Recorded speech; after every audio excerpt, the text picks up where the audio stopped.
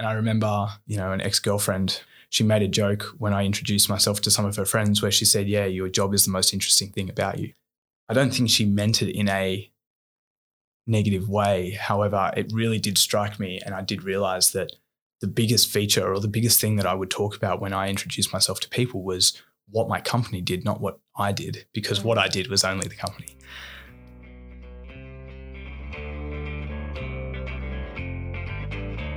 Hello and welcome to Asking for a Mate. We are back. This was lockdown number 2 in Sydney, so hence why we couldn't record face-to-face. And as you guys know, I do prefer to record face-to-face. So now I'm finally back into the studio. It feels great. And then we've got a new guest with us. So Asking for a Mate is the feel-good podcast that asks guys to go beyond the small talk. This is a podcast that celebrates guys talking frankly and freely about subjects they wouldn't usually talk about. I'm your host, Cecile, and each episode I get the chance to ask Aussie guys what's really going on beneath their thick skin in the hope that it will inspire others to do the same. This week, we're going to be chatting with Andrew, that is our first guest back from a world of lockdown, 106 days, I think 7 days.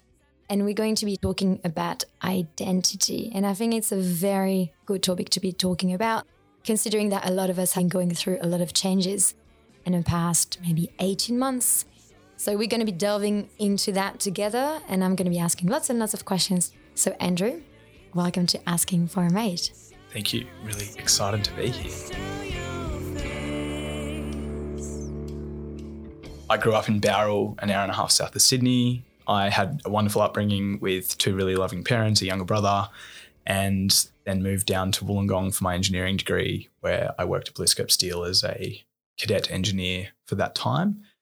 It was quite difficult in the sense that I was working full-time, studying part-time, and so I didn't ever have that same traditional university experience where I was just unemployed or had a lot of free time to party. So it was very much work hard and play hard at the same time.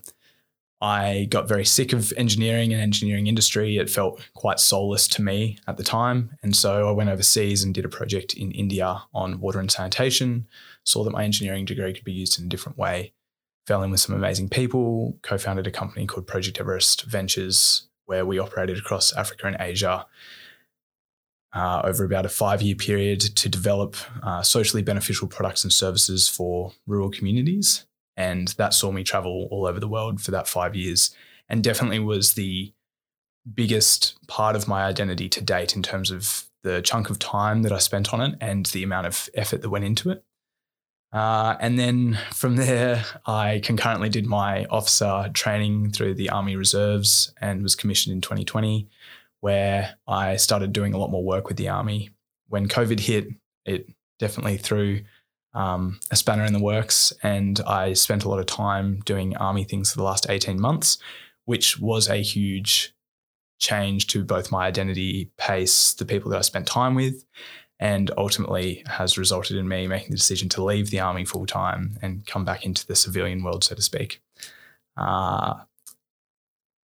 That's the best summary I can provide at this point. I'm sure we'll go into a lot more depth as we go through, but yeah.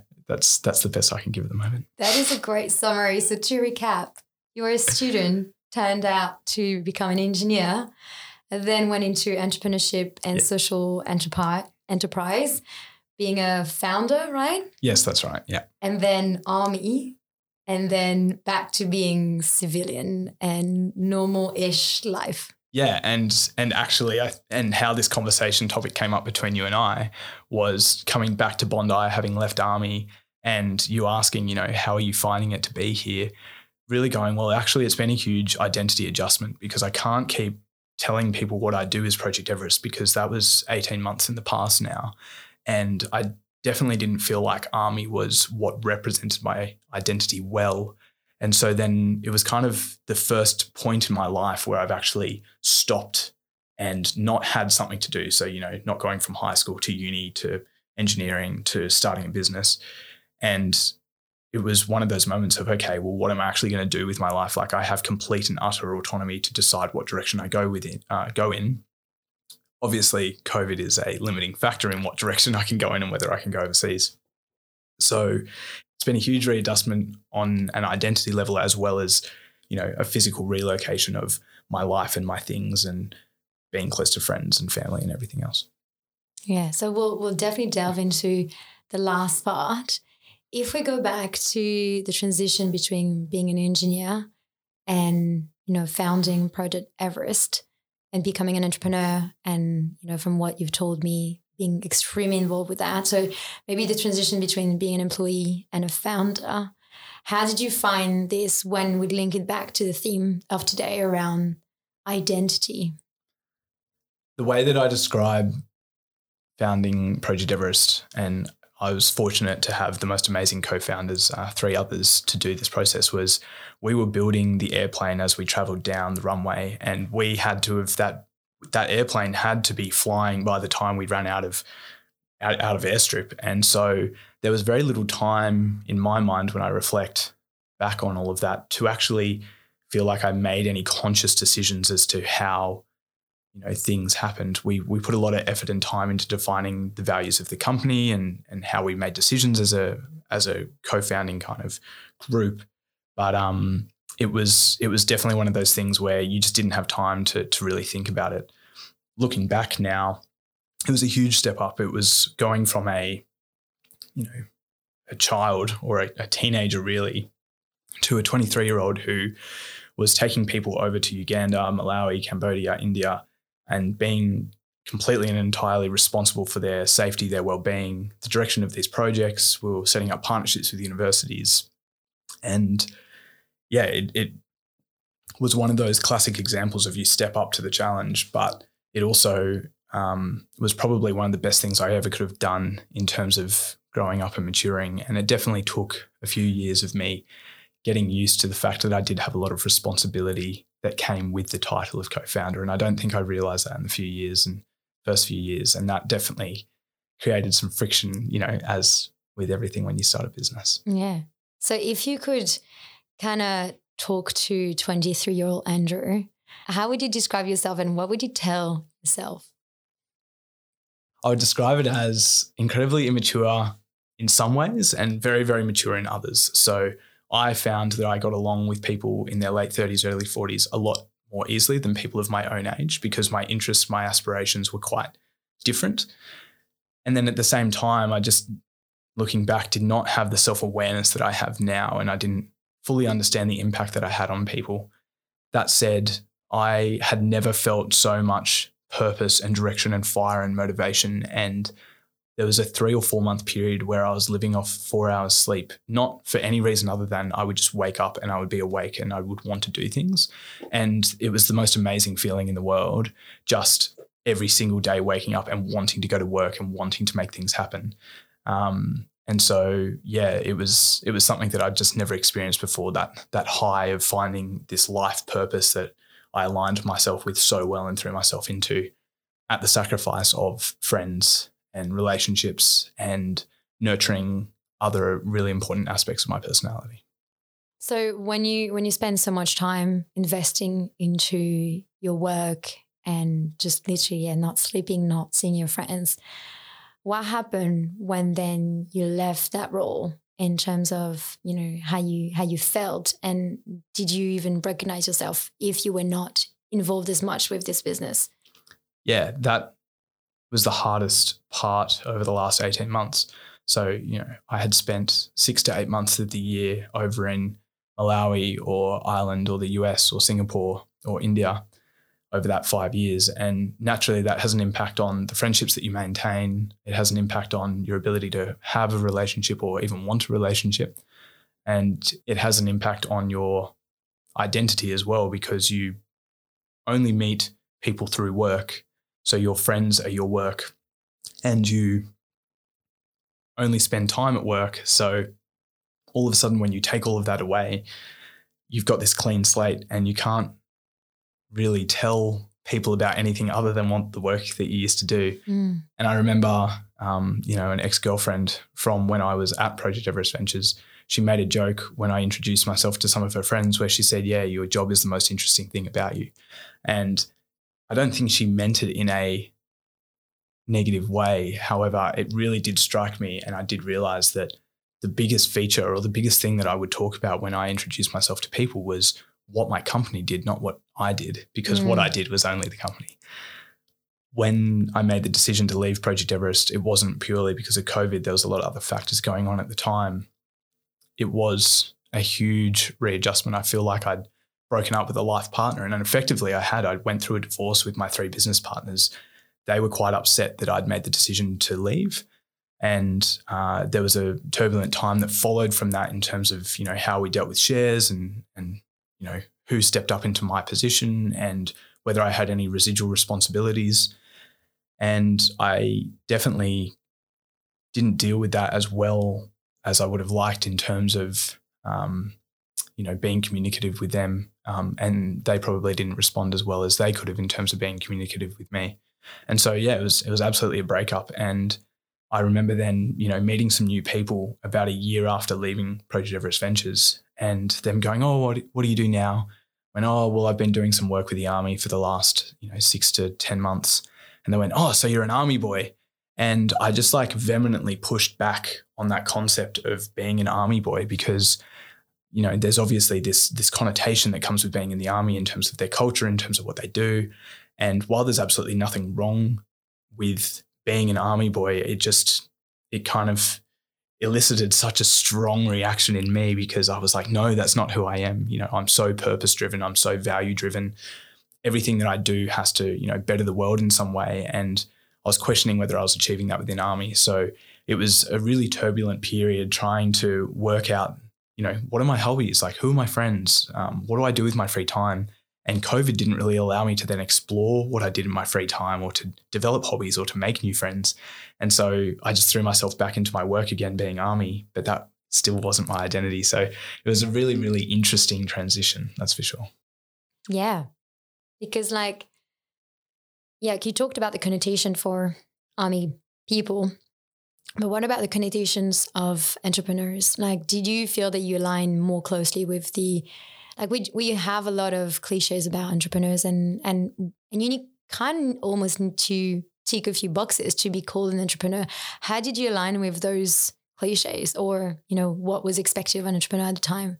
Look, I'm potentially going to unintentionally insult some people here, but I wouldn't say that we were the classic entrepreneur. You have serial entrepreneurs who just, go from one business idea to the next, trying to make, the next big idea and be the next big tech company. And then you have entrepreneurs who call themselves that because they start perhaps a coffee shop and all of those are true. Because we went into social enterprise and because for me and at least for, my business partners at the time, that was all we wanted to do in our lives. We were so vehemently sure that we were going to do this for the rest of our lives, that it wasn't we started a business and we're going to kind of peddle our wares. It was, this is our life purpose and we're using the business model as the mode to achieve a social outcome or a social benefit in the way in which we behave. And so while I identify with being an entrepreneur by wanting to make a difference in the world through an organizational model that can sustain itself, I don't think I'd put myself into the normal category of entrepreneur either, so to speak. So you didn't fit with the categories of the entrepreneur? Didn't fit with the category of the Army boy? I don't think I fit into the category of an engineer either, though some people say, oh, you're such an engineer, but I can't imagine doing an engineering role. That just scares me. Technical detail just is not my personality. So that's... So there's no box. That is good. No box. We can't put engineer in a box. And when it comes to the Army, because I imagine that being in the Army, I wouldn't say you're forced to fit in, but you need to fit in. Because as we talked about off air, the fact that when you part of the Army, it's all about mateship. It's all about what you do for others and make sure that you protect the others. So how did you go about not really fitting with being an Army boy, but also having to still fit during the day and during your work hours? Yeah, that's really difficult. And that's been a really interesting year, especially because I spent this year in a full-time role within the Army. And I made some really amazing mates over that time, and it took probably about 4 or 5 months before they were open to receiving me, because I was very much an outsider. And so they were trying to gauge what my attitudes and gauge what my values were, so to speak. And I found them really abrasive and intense to start off with. And it's the function of when you're 18, 19 and you go and join the military and you're in this insular environment where you are told what the right way to do something is. And we do this because we've always done it. And, you know, the military is traditionally built off thousands of years of developing your standard operating procedures to be as efficient as possible. It's really hard to question how things are done or why, or the culture of that as well. And as you said, the positive aspects of the army are you have a group of mates who you belong to. You use a language in army that's almost like a different language in terms of the in-jokes, the terminology that is used, as with any workplace, I guess.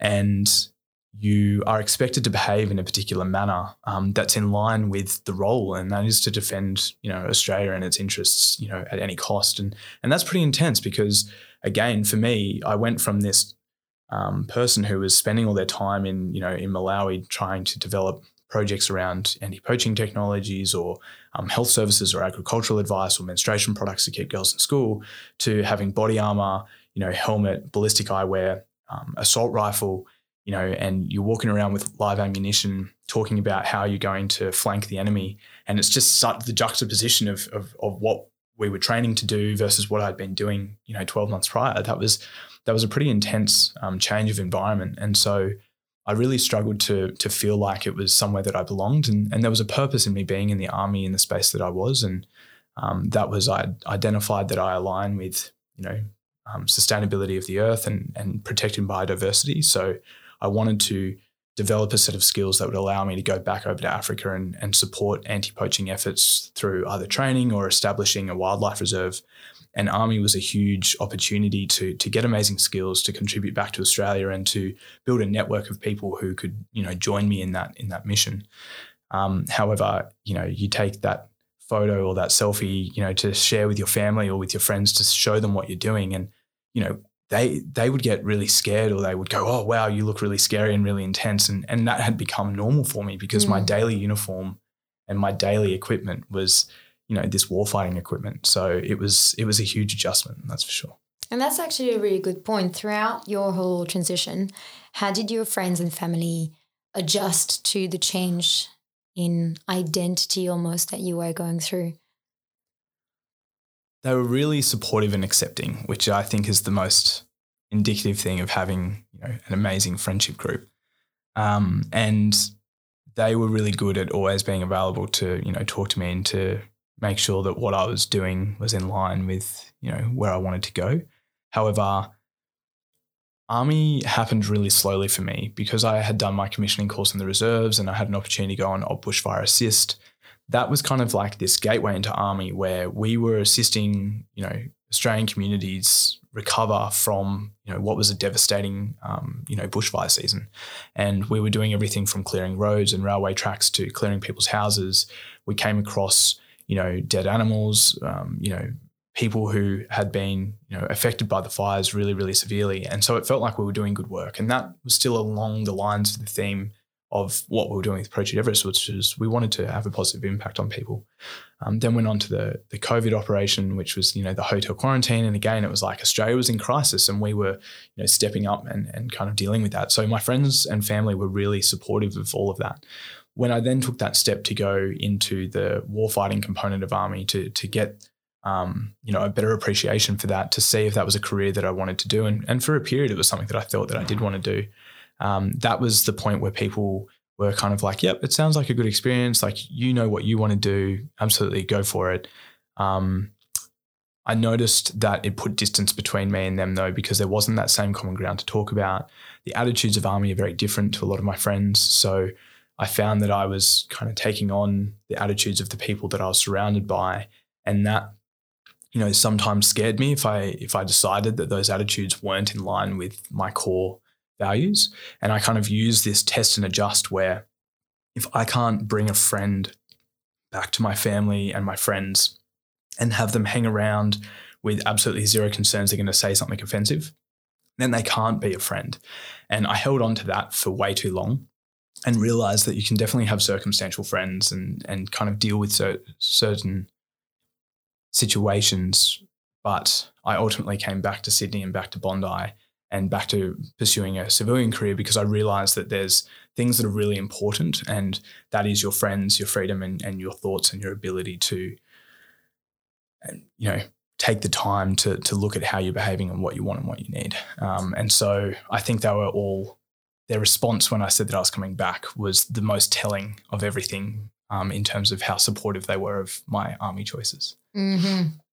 Got it. So would you say through everything that we talked about, from the moment that you were a student, engineering, entrepreneur, at least, social entrepreneurship and army, would you say that the world identity crisis could apply to you? And if so, when would that be? 100%. The identity that still sits the strongest in me is Project Everest Ventures, because as I mentioned, from 23 to 27, 28, that was when I had that fire in me that had me every day waking up and, so sure that this was my life purpose and this is what I wanted to do. Naturally, having left that and trying to work out how I find that again, dealing with everything from, the climate anxiety that a lot of people are experiencing, or, you wake up one day and, I'm 29 and I woke up and I was like, in a year I'm 30, is this where I thought I was going to be when I was 30? And I kind of started to have a bit of a freak out. And then the way that I kind of resolved that thought process was, if I was in the middle of the bush and there was no one around me, there was no society, there was no anything, I wouldn't know where I should be at 29. I wouldn't know what society expects of me at 30 and whether I should be married or having kids or earning a certain amount of money or having a certain number of assets. And so I kind of relaxed and went, you know what, like, this is my own race. I'm going to race my own race. And if I push my life to the right by 2 or 3 years, it doesn't matter, whether I'm 32 or 34 or 36 when I, have children or get married or do none of those things, that's irrelevant. But I definitely would say that I fit into that category of, having that global identity crisis that a lot of our generation are having, because they're no longer fighting for survival by finding a good, solid job to then put their kids through tertiary education. We are that generation as a whole, especially probably to the people who are listening to this podcast who have had a tertiary education and are now going, okay, well, what next? I want meaning in my life. I want a meaningful job. And when you don't have that, it's like, oh, I'm lost. Like, I'm not making the most of my time. And, we see that through things like YOLO and, whatever else that, focuses on, you need to make the most of your life because you only have one. Yeah. Have you ever heard of the term third life crisis? No. So I got introduced to this term as I think I was going through my own third life crisis. So, about like midlife crisis, right? Mm-hmm. So you've got midlife crisis. It's a little bit before that. It's like at a third of your life, you have a bit of a crisis. And when I got introduced to the term was when I left my full-time job, because I was like, there's no purpose, there's no meaning in this. I'm going to go travel, go to Bali and stuff and explore who I am and what I want to do, which actually led me, funny enough, to my new life. Excellent. And it's interesting here you talk about your own probably third life crisis a little bit, even though you were extremely already involved with a business and probably aligning more your values to your work rather than me when I was back in agency land. But also the link that you talked about societal expectations as to, well, what am I supposed to have achieved when I'm 30? And those stupid 30 on the 30 freaking rankings, which I hate. But it's true, it puts pressure on you around I should have achieved this and that. And I remember being in a long-term relationship and having set for myself that I would be married at 28 and I would have kids before I'm 30. Yeah. I'm 31, I'm unmarried, and I definitely don't have kids. So I think that, tell me what you think, but that our identity almost crisis, or when we struggle with our identity, could be linked also sometimes to societal expectations. Yeah, 100%. And I think, so I've one of the things that I've been doing lately to soothe my mind, so to speak, is read into philosophy. And a particular philosopher was talking about the three things that equal happiness, and those things are friendships, freedom, and thought. And what you just talked about then is thought, and that is this concept of we have, society putting these expectations on us, and then we feel anxious as a result of that, and we feel like we need to meet those societal expectations, and that's really hard. That's really scary, and it takes a lot for you to kind of stop and slow down and go, what do I want to do, or how do I want to deal with this? And if that's going off to Bali and getting drunk and drinking coconuts and doing yoga, what that's actually your mind and your body doing is saying to you, hey, I need a break from all of this. This is too much. Whether it's my mum and my dad telling me that, I need to get married and have kids soon, or whether it's my friends, shacking up with their partners and becoming less social because they want to spend time with each other, and going, okay, I need to get away from it all so that I can just have some time to think and reevaluate. And so, yeah, I think that concept of society putting that pressure on you is not society doing it, it's just you putting pressure on yourself. And I can imagine for men and for women, that's a huge, huge pressure that does exist in terms of what is expected of a traditional male or a traditional female identity, or, anything in between. So that's a good segue into one of the questions that I had when I was preparing the episode around what are your thoughts around the masculine identity that we have in Australia, and how does it fit with you and in how you've lived your life? Masculine identity is tough because I don't think that masculine identity just sits with males. It can absolutely sit predominantly in males, but it can sit within females as well. And having read a few books around masculine and feminine energy, the way that it was described to me in this particular book was that masculine energy is like New York. It's very task-oriented, it's very impersonal, and it's to get things done, to make money, square blocks, concrete buildings. Feminine energy is very warm. It's like Hawaii. It's very warm. It's nature. It's nurturing. It kind of, wants to envelop you and look after you and take care of you. And we, in our everyday lives, men and women, fill masculine and feminine roles based on what we're doing. There is, for me at least, in the context that I've grown up in, been this ingrained bias of, males are leadership. They are direct, they are forward, they're, sporty, they're, people who provide, who, achieve those things. And women are absolutely all of those things as well.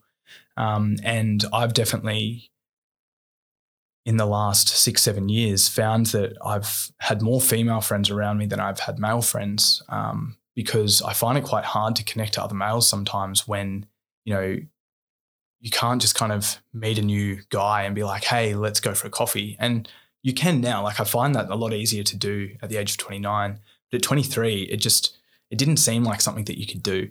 And so I've definitely nurtured a lot more female friends than I have male. And that has been really helpful to give me an understanding to, some of the struggles that females face, and to, kind of have a sense check when I'm being silly.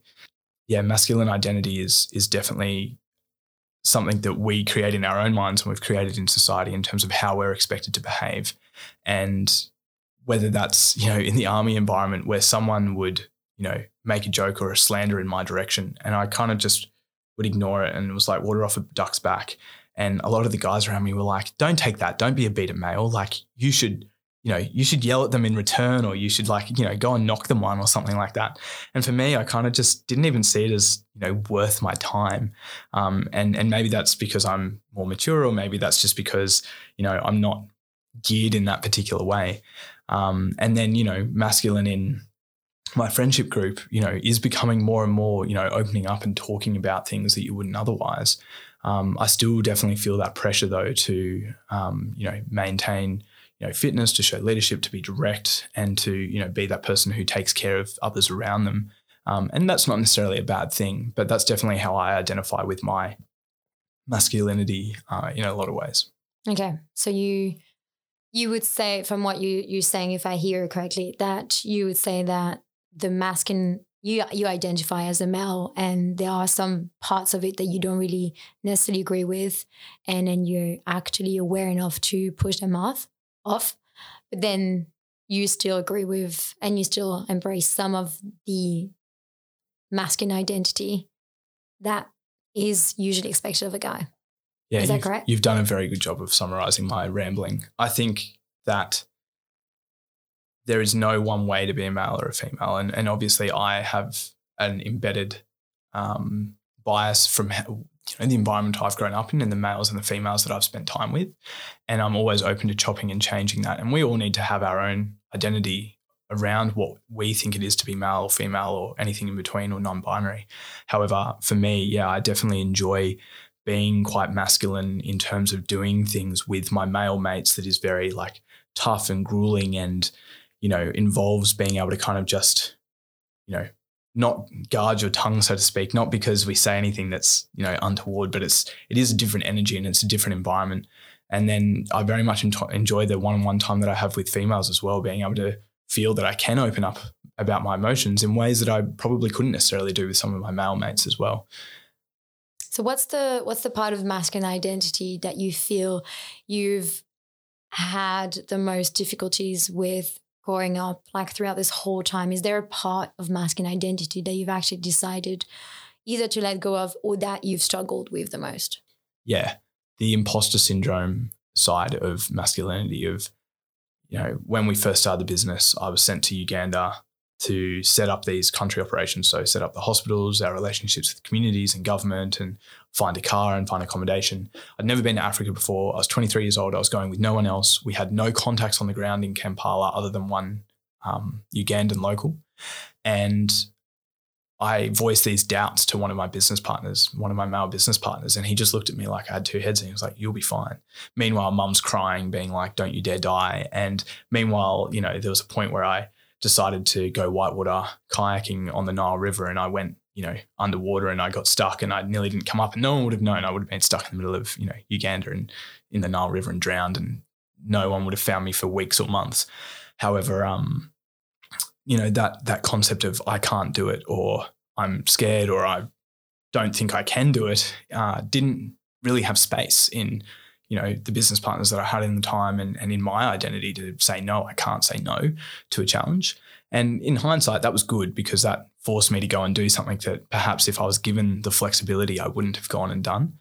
But I've definitely noticed over the years as well, asking for help is something that I really struggle with. And speaking about, my feelings or, if I really like a girl, for instance, to go, I really like this person, she's amazing, etc.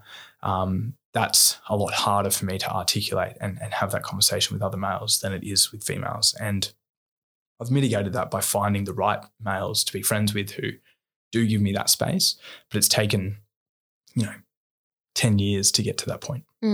So when you were saying the imposter syndrome, what I heard from your story is more around either fear weaknesses or showing your weakness and then also along the lines of vulnerability, which can be a bit linked.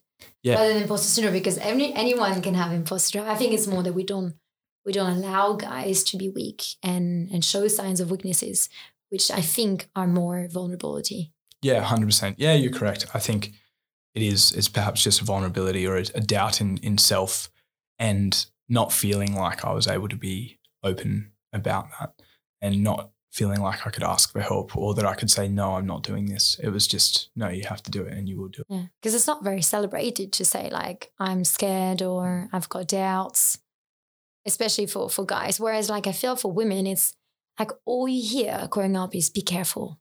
Like it's going to be dangerous. Like be careful, be careful. That's all you hear. Yeah. And imagine if in the same vein of that, right, instead of, in response to me being like, I don't know if I can do this, it was like, no, you'll be right.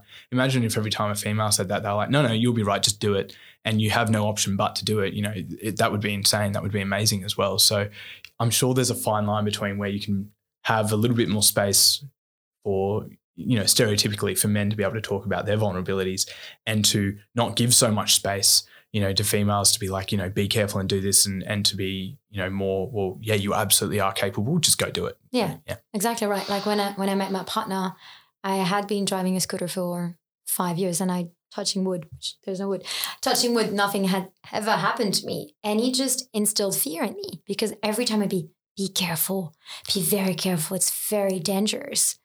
And I had to explain to him, I was like, you understand that sometimes it feels like you're putting limiting thoughts in my head. And this is not really helping me like live my life. And it's just like, I know he did this as out of like, because he cares, but it was interesting to think about, to sit and be like, what are we teaching our girls? What are we telling women about what they can and can't do? For example, like traveling on my own. Yeah. You know, I mean, your mom said, please don't die. But, you know, imagine if you had been a woman, what they would have said to you. Yeah. Well, we had a female co-founder and it was like, no, you're not going to go do this. It's too dangerous kind of thing. Like and I don't think she would have absolutely loved to, and she would have excelled at it. But yeah, I guess in some ways, like we probably did have an unconscious bias in the same way your partner, you know, isn't intending on doing that. He's just unconsciously, you know, perhaps. Exactly. No, and I'm not saying that's a bad thing, but it's good to be aware of that 100%. and what to do. So now that we've covered probably like every part and kind of discussed your identity in the past, with all the things that we've discussed right now, where do you think you're at when it comes to your identity / maybe, you know, a bit of struggle with your identity? I think what I maintain is from my thoughts and my looking inwards, I know what my values are and I know what kind of person I want to be and what I want to achieve in the world. And that's, you know, focus in the sustainability and the preservation of biodiversity kind of space. Now I need to work out a way of how I get there and do that.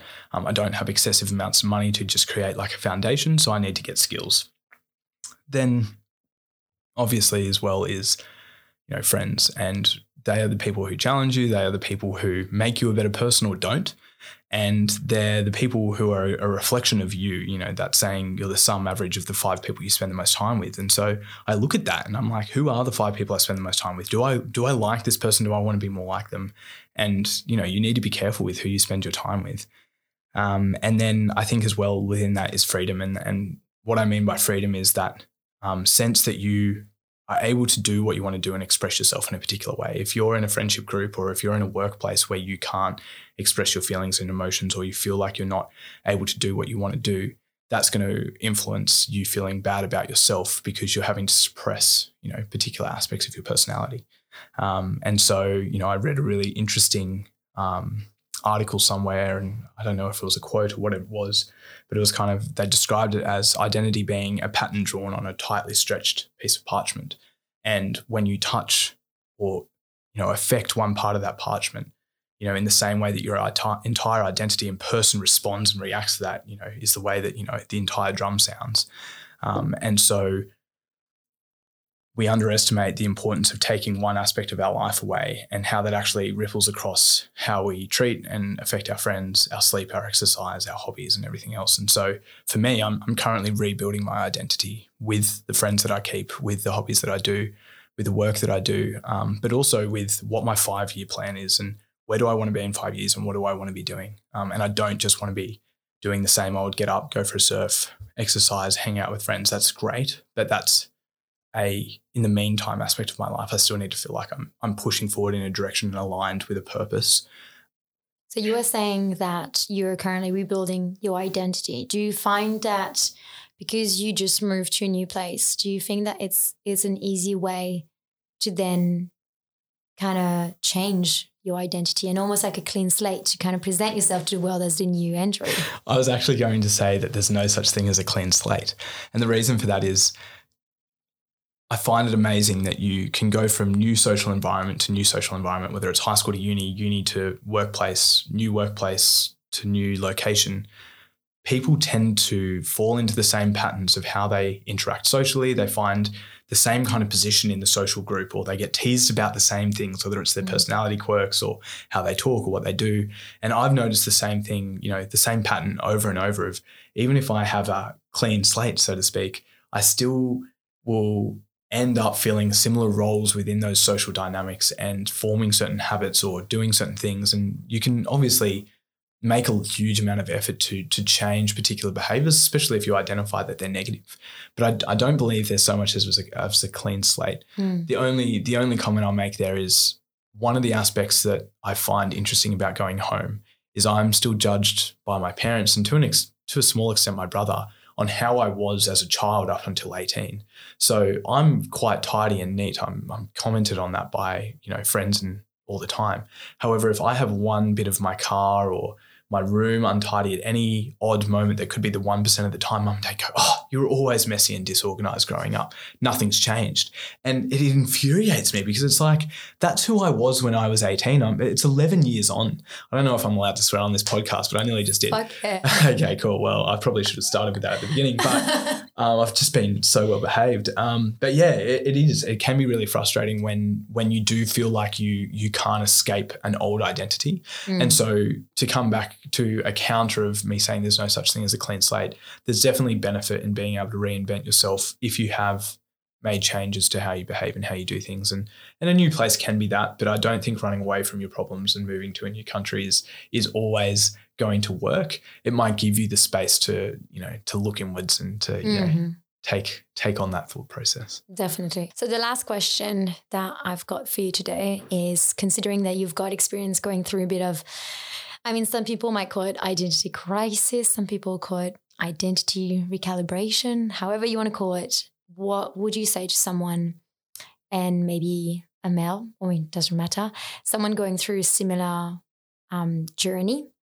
Do you have any sort of like tips or tricks or advice for them?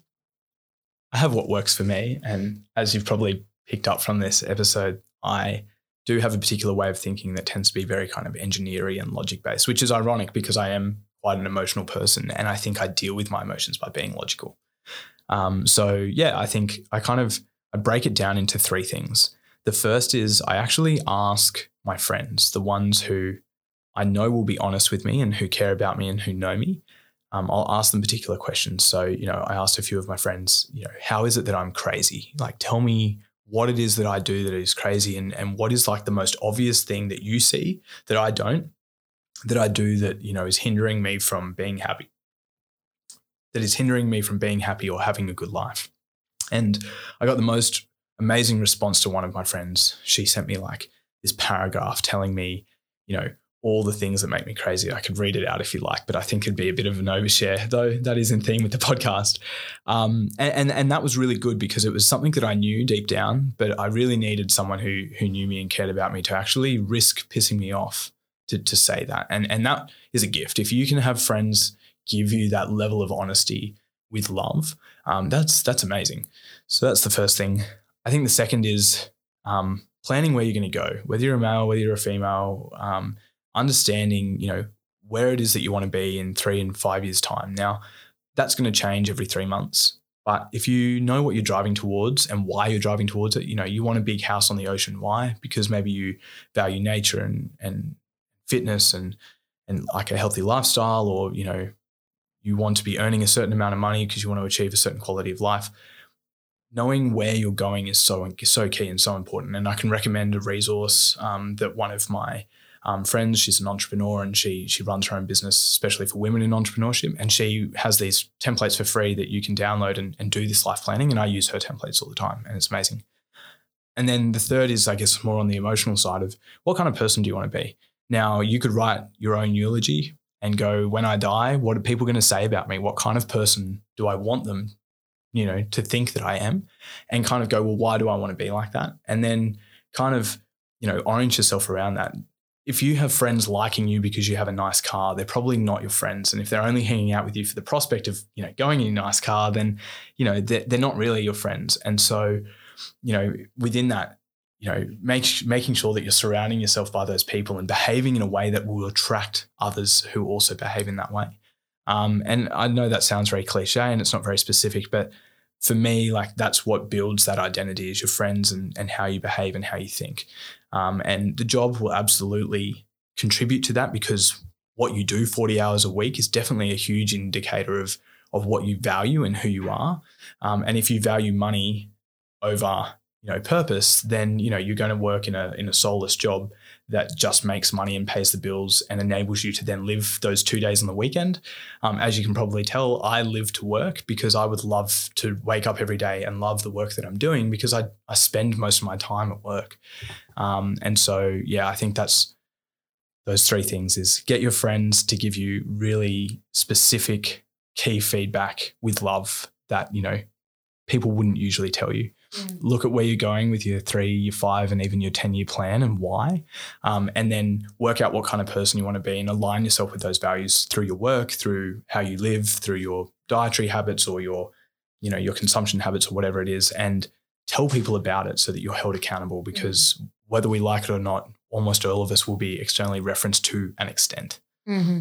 I love it. It's a great summary. And I love the part about asking your friends about what makes you crazy. What makes you crazy? And that's a brilliant one. And I've started having a habit of whenever I've got people over for dinner to asking no surprise here, I love asking deep questions. But I've kind of started to implement it when we have dinners. And I think that could be a cool question. It's a very, very last question for me. So you said that you were passionate about your job and that you live for your job, but it sounds that you, tell me if I'm wrong, but you over-identified with your job in the past.